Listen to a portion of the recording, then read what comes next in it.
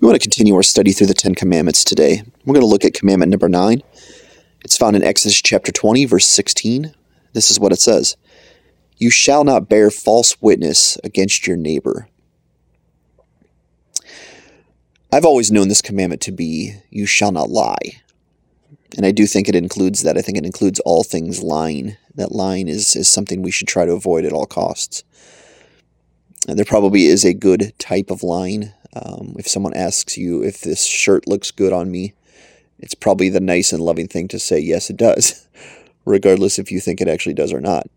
But I don't think the commandment is really done justice when we just talk about lying in general, because the commandment really isn't just don't lie. It's don't bear false witness against your neighbor. And really, the second half of the Ten Commandments all deal with how to love your neighbor as yourself. And I want to think about commandment number 9 in that way. How do we love our neighbor?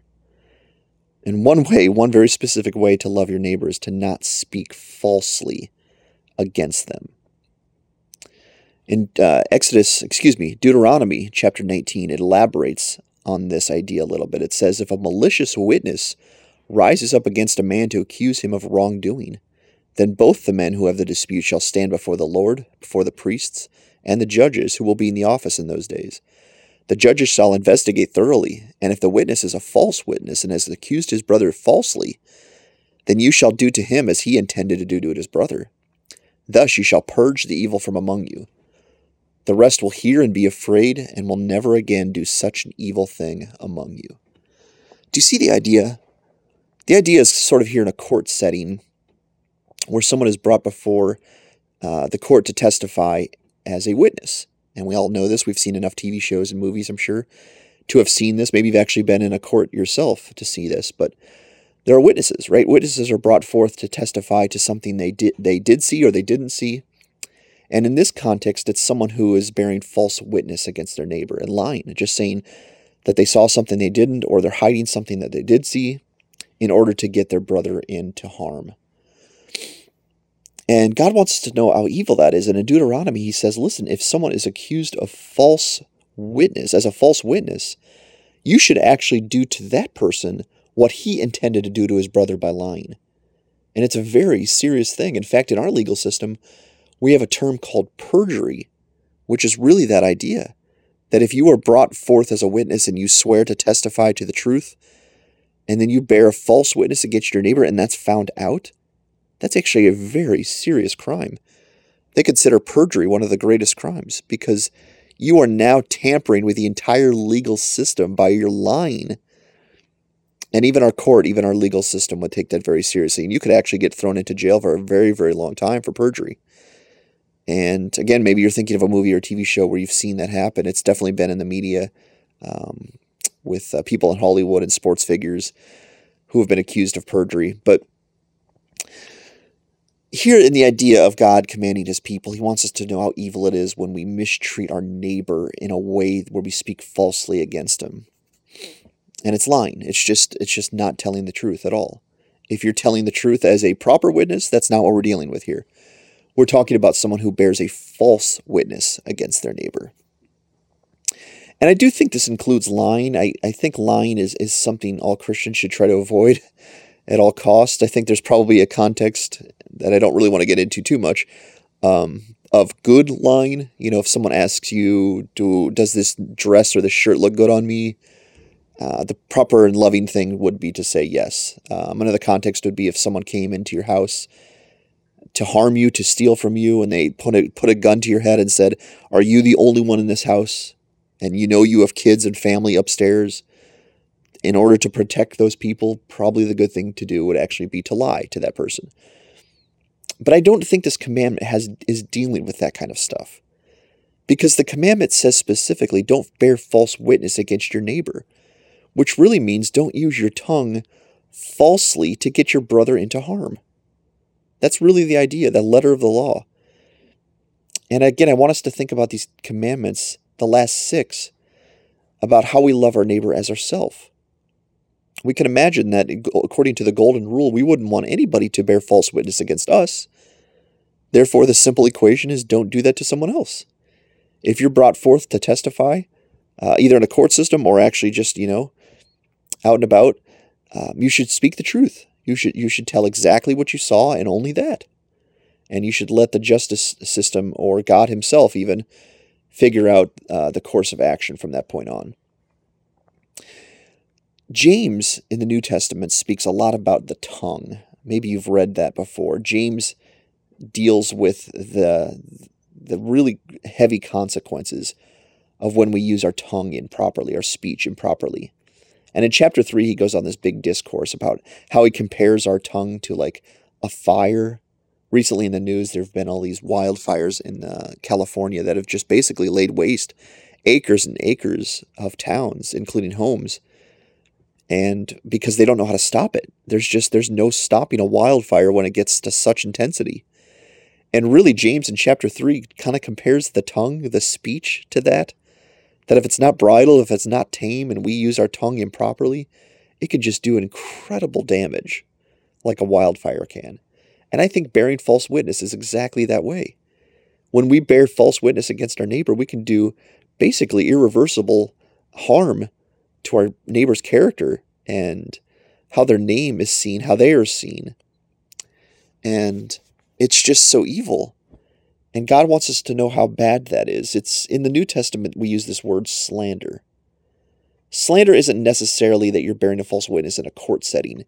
It's just basically speaking falsely against your neighbor to anyone at any time, to make that person look bad, to make that person look worse, to change someone's image of that person. That's the idea of slander, is to take that person's character and that person's name and drag it through the mud. And it comes up so often in the New Testament, that how evil that is. I want to read a portion of James 4 now that actually speaks about that. It says in verse 11, do not speak evil against one another, brothers. The one who speaks against a brother or judges his brother speaks evil against the law and judges the law. But if you judge the law, you are not a doer of the law, but a judge. There is only one lawgiver and one judge, he who is able to save and to destroy. But who are you to judge your neighbor? This actually brings up the idea of judgment. That slander can actually turn into judgment, that you are now actually casting judgment on your neighbor by the words that you say about them. And the saddest thing, the scariest thing about this is I think I've actually done this about people. I've actually spoken about someone's character and name in such a way that it's almost like I've put judgment upon that person. Like this is what this person deserves. And we know from the New Testament, we are not to be the judges. We are to leave that to God himself. And when we slander our brothers and our sisters in Christ, I don't know if we consider the great damage it does to those people. And I know it's been done to me, and I know it's been done to you, that someone has spoken falsely against you, and it's really hard to fix that reputation. And it's lying.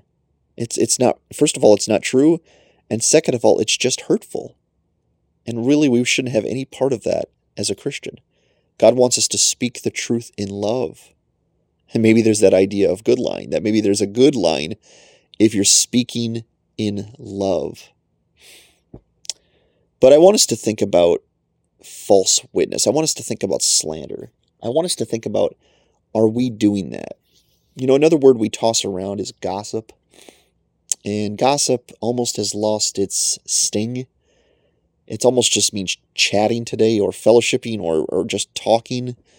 And really gossip is kind of the same thing as slander, is you're spreading lies or you're tarnishing someone's reputation or character. And it's evil. And we just got to call it what it is. That when we speak falsely against our neighbor, we're doing that person a great disservice. There's no way you can love that person when you're speaking falsely against their nature and their character. And it's so common. It's almost like we don't know how to stop ourselves. It's almost like the words come out of our mouth before we've even thought about them. And you've heard the old adage that sticks and stones may break your bones, but words can never hurt you. I think we all know that to be incredibly false itself. That words can do such great damage. You know, we live in a world now of social media where it's just so easy to get your thoughts out there. And there's a bigger danger today to slander and gossip and and speak false witness against your neighbor than it ever has been before. Now it's not even just your speech or your tongue. You can actually do it by typing and putting your thoughts online. And we as Christians need to be very careful how we use our tongue. We need to be very careful how we speak about our neighbor. It should never be my position to speak wrongly or falsely against my brother, or to take his name and drag that through the mud so someone sees that in a negative way. That's just not my position. Nor is it my position to be a judge and to cast judgment on someone with my speech to say this is what they deserve, or this is what should happen to them, or this is what I saw them do, therefore this is what kind of person they are. That's just never my position to do. And God wants us to know how evil that is, so he puts it in the 10 Commandments. Never speak falsely against a neighbor. Never. As a Christian, you should be edifying with your speech. You should be building up with your speech. You should, in a conversation about someone, that person, whoever you're talking to, should leave with a better view of who you're talking about than a worse view. And I feel like that is just so uncommon today. When we're talking about people, it's generally in a negative sense. Even if it's not false, we are generally talking about the bad things we've seen or we've heard. And sometimes that can be in a false fashion.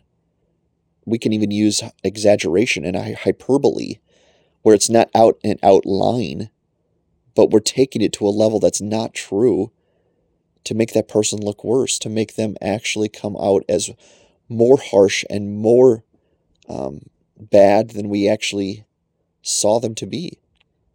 And that's bearing false witness. It just is. There's no way of getting around it. And God wants us to use our speech in such the opposite fashion. We do have tongues, we do have speech, we do have platforms that we can use to speak about people. And they should all be in fashions that edify and build up people and not tear down. And when you bear false witness against your neighbor, you're tearing them down. And again, you could do irreversible damage to someone's nature and character. And I think I've mentioned this before, that you can actually do greater damage to someone's name by speaking about them than you can by actually just taking their life. We talked about that when we looked at murder, that when you're angry at or you speak falsely against your brother and hurt his reputation and his legacy, that can actually last longer than someone's actual life. And the idea is just you could do so much damage with your tongue and your speech. And I was convicted by that as I looked at this commandment to go, I should never do that. I should never use my speech and my tongue to speak falsely in a way that makes someone look bad. I should speak the truth in love at all times, at all ways. And if I can't, it's like, again, the old adage, if you have nothing nice to say, you shouldn't say anything at all. Just zip it. And I don't know how much we think about that. Generally outgoing people like myself struggle with this a lot. We like to talk. We like to speak about things and people, and we like to make interesting stories. We like to make people laugh. And in doing so, sometimes we speak very, very harshly against people without thinking it, almost. And we do irreversible damage to people's nature and character. And God says you cannot do it. You shall not bear false witness against your neighbor. Love your neighbor as yourself. Do not lie against them. Lying hurts. It hurts me. It hurts others. And it should be removed from our conversation at all times. Now, I know this takes an incredible amount of work. And the application is really how to fight against this. How do I fight against bearing false witness against my neighbor? Because sometimes it just comes out of my mouth. And it's almost like I didn't even think about it. I didn't consider it. I wanted to tell something entertaining or funny or interesting, or I'm just angry and upset in the moment, so I speak with a very acid tongue. And I didn't really mean to say it the way that I said it, but it came out. Well, what's the antidote? I think the antidote is kind of what it says in James, is to let your speech be seasoned with salt.